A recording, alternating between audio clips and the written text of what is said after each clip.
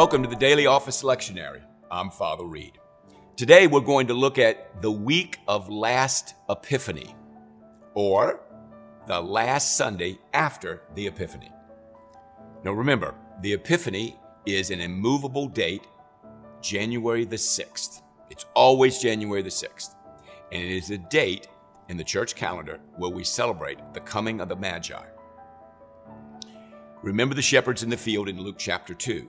Well, this is the coming of the Magi in Matthew chapter 2. And the Magi come and see Jesus. The Epiphany, the Epiphanos, which is the Greek word, is the appearing of Jesus. So Jesus is going to appear to Jews, the shepherds, and Gentiles, the Magi, and he is going to make himself known to us. The weeks after the Epiphany are titled that way. So you'd have the first Sunday after the Epiphany, the second, the third, the fourth. And we've gone all the way to the seventh Sunday after the Epiphany. And now we're at last Epiphany. How do we know how far we're going to go? Well, that depends on Easter. And Easter this year is April 17th. April 17th.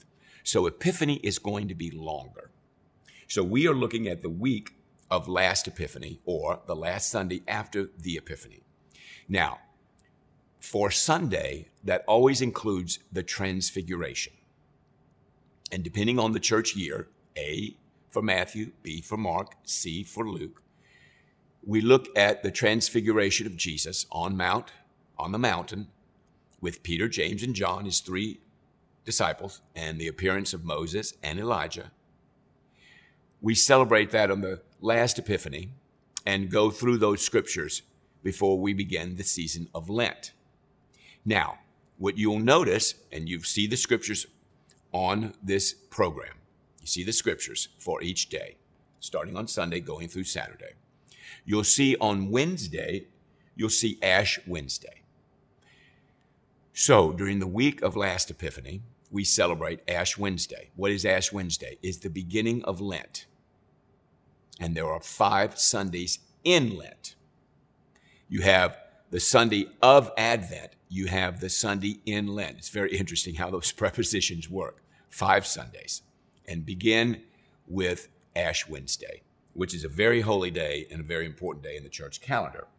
So we're going to look at last Epiphany. In the Old Testament, we've got Proverbs, Amos, Habakkuk, and Ezekiel. Pretty eclectic. In the New Testament, we have Philippians 2 through Philippians 4. Philippians has 4 chapters. And Hebrews chapter 12, which we see for Ash Wednesday. In our gospel reading, remember we've been in John for some length of time. We have John 18 and 17. Okay? So let's jump right in. Proverbs 27. Now, Proverbs has 31 chapters. It's an excellent book. I commend it to you highly, perhaps if you've never done this before, to read a book of Proverbs every day. That is a practice that I've been adhering to for a couple of years now. It's very helpful. It doesn't take long to read. But you want to get used to reading material that will give you wisdom. One of the most important things that you and I need in our lives is wisdom, and that's what Proverbs is about. Proverbs 1 through 6. Do not boast about tomorrow, verse 1, for you do not know what a day may bring forth. Let another praise you and not your own mouth, someone else and not your own lips. Let other people praise you and do not worry about tomorrow. 10 to 12. Verse 10, do not forsake your friend and the friend of your father, and do not go to your brother's house when disaster strikes you. Better a neighbor nearby than a brother far away. Get to know your neighbors. You never know when you're going to need these people to help you in daily living. Practical advice, Proverbs chapter 30, 1 through 4, and 24 to 33. 24 to 33, 32. If you have played the fool and exalted yourself, or if you've planned evil, clap your hand over your mouth. One of the great things about Proverbs is the comparison between good and evil. And so what you want to do with Proverbs is you want to focus on the good, focus on the things that God has asked you to do that are in his word, that are good for you and me. And then the things that are evil, the things that are not good, the things that would not be good for our souls, our mind, our bodies, you want to stay away from. Amos chapter 5. Amos is one of the 12 minor prophets at the end of the book of the Old Testament, the books of the Old Testament, 5, 6 to 15, verse 12. For I know how many are your offenses and how great are your sins. You oppress the righteous and take bribes, and you deprive the poor of justice in the courts. Seek good and not evil, that you may live. Amos is a prophet, gives us some wise wisdom. Now there's wisdom in Proverbs. It's just kind of a different kind of wisdom in the prophets. Habakkuk, another one of the 12. Go right in your Bible. Chapter 3, there are only 3 chapters in Habakkuk. 1 through 10, as you see on your screen, on your program, and 16 through 18. I stand in awe of your deeds, O Lord, verse 2. Renew them in our day. In our time, make them known. In wrath, remember mercy. He later says in verse 6, his ways are eternal.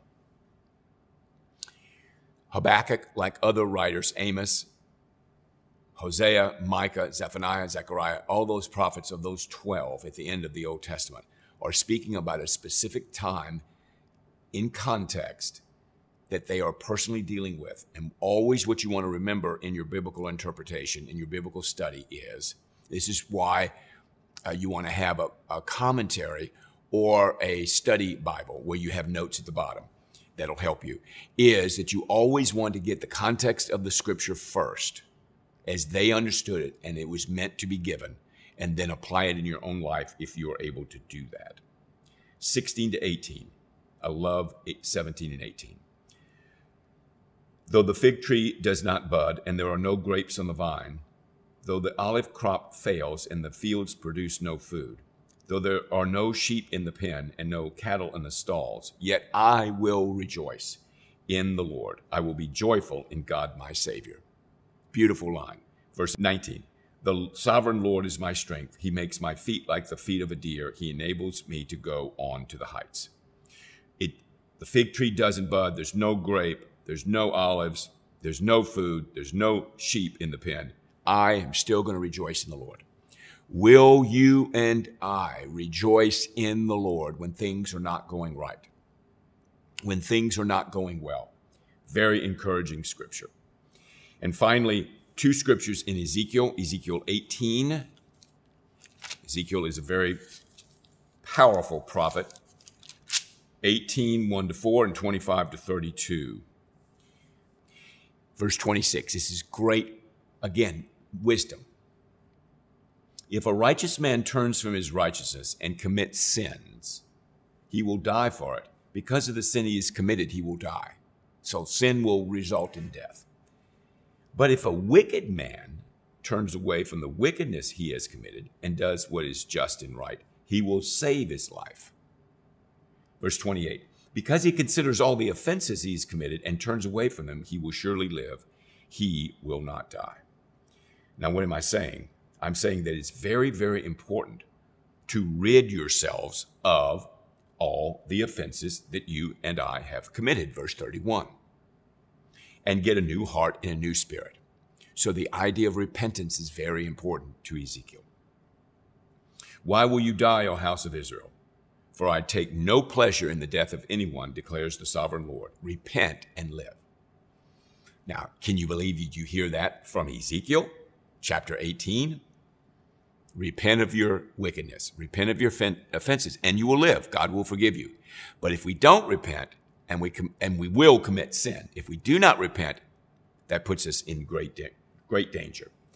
Ezekiel 39, 21 to 29, verse 23. This is sober. The nations will know that the people of Israel went into exile for their sin because they were unfaithful to me. So I hid my face from them and handed them over to their enemies. The reason they got handed over to their enemies is they were unfaithful to God Almighty. And they all fell by the sword. I dealt with them according to their uncleanness and their offenses, and I hid my face from them. Now, you notice that we are more in a Lenten season with these offenses. In Amos chapter 5, in Habakkuk, where he restores us if we will repent, and he will rejoice over us.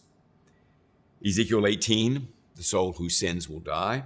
And Ezekiel 39, God is destroying and pouring his wrath out on Israel because Israel refuses to repent and remain faithful to God.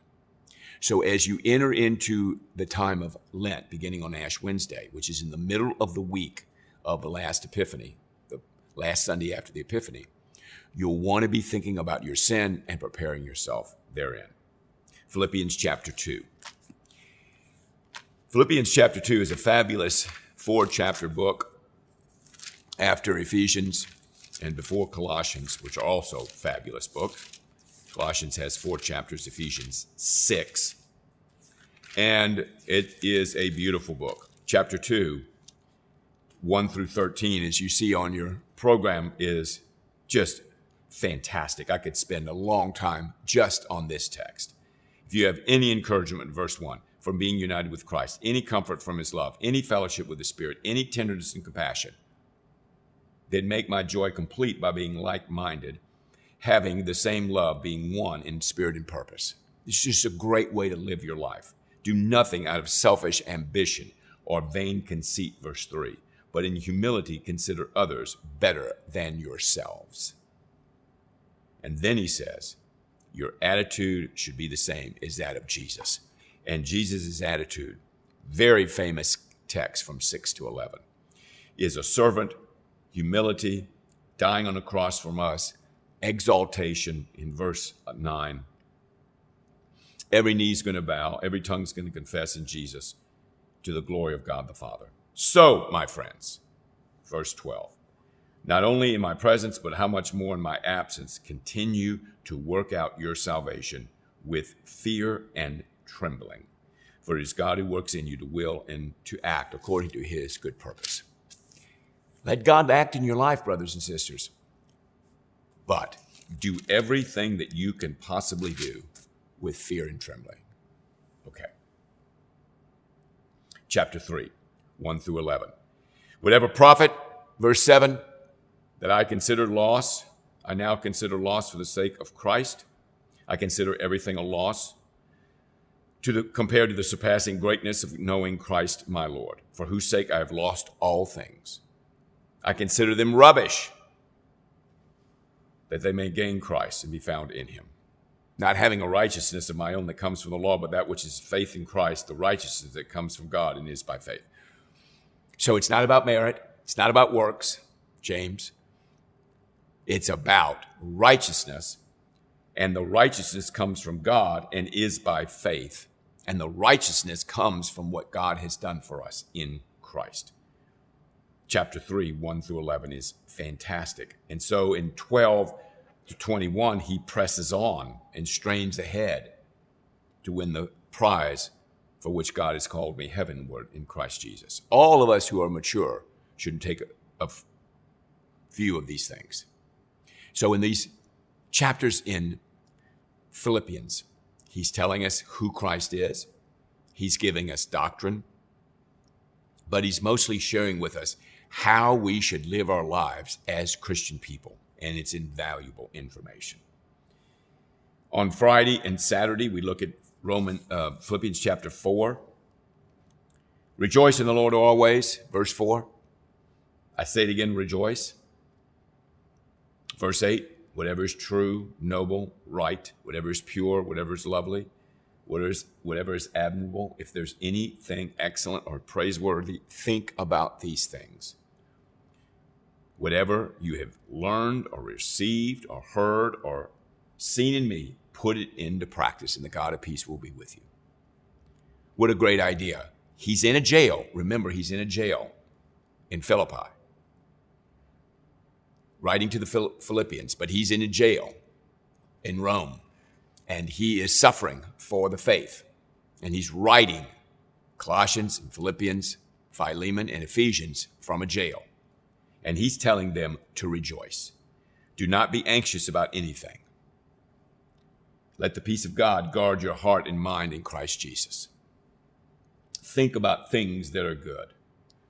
Whatever you've learned or received or heard from Paul, put it into practice. God's peace will be with you.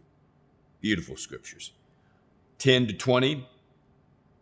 I've learned the secret of being content in any and every situation. Can you say that? Being content in every situation. Whether well-fed or hungry, living in plenty or in want, I can do everything through him who gives me strength. Again, we're reading the scriptures. We're meditating on them.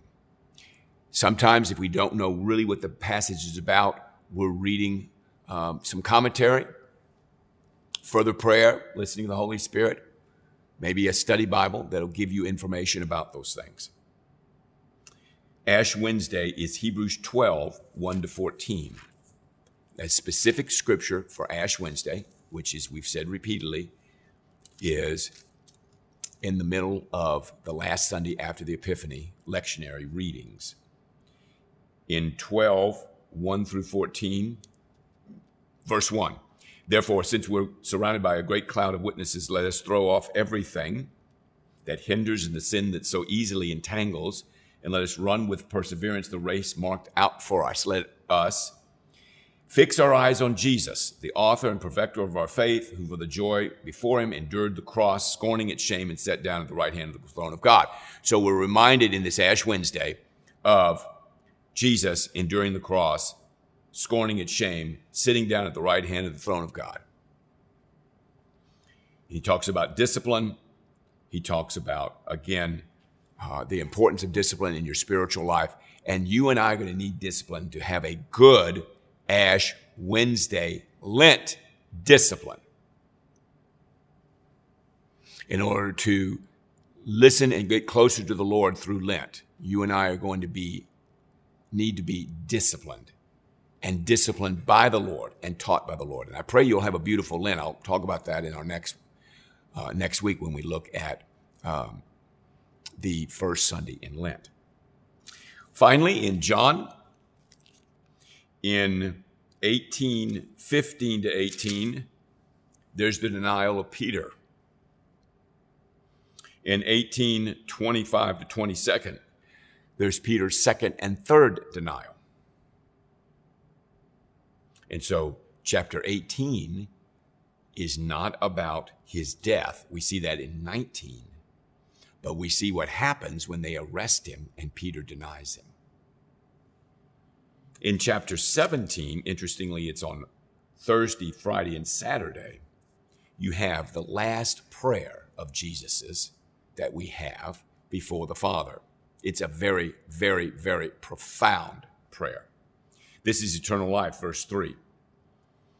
That they may know you, the only true God, and Jesus Christ, whom you have sent. I have brought you glory on earth by completing the work you gave me to do. This is a very intimate conversation between the Father and the Son, the first and second persons of the Holy Trinity.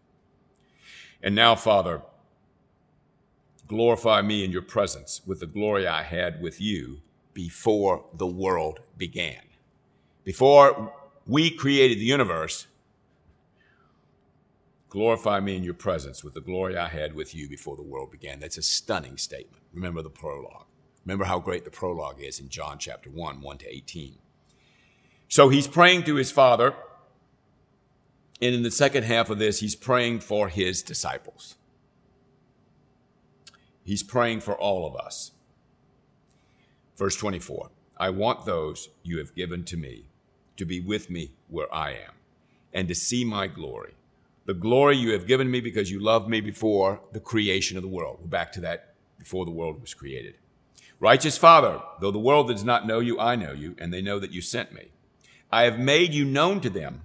That was his ministry. His ministry is getting ready to end, about 3 years. And will continue to make you known in order that the love that you have for me may be in them, and I myself may be in them. So at the end of Jesus' life, which we celebrate, of course, in Holy Week, and his death and his burial.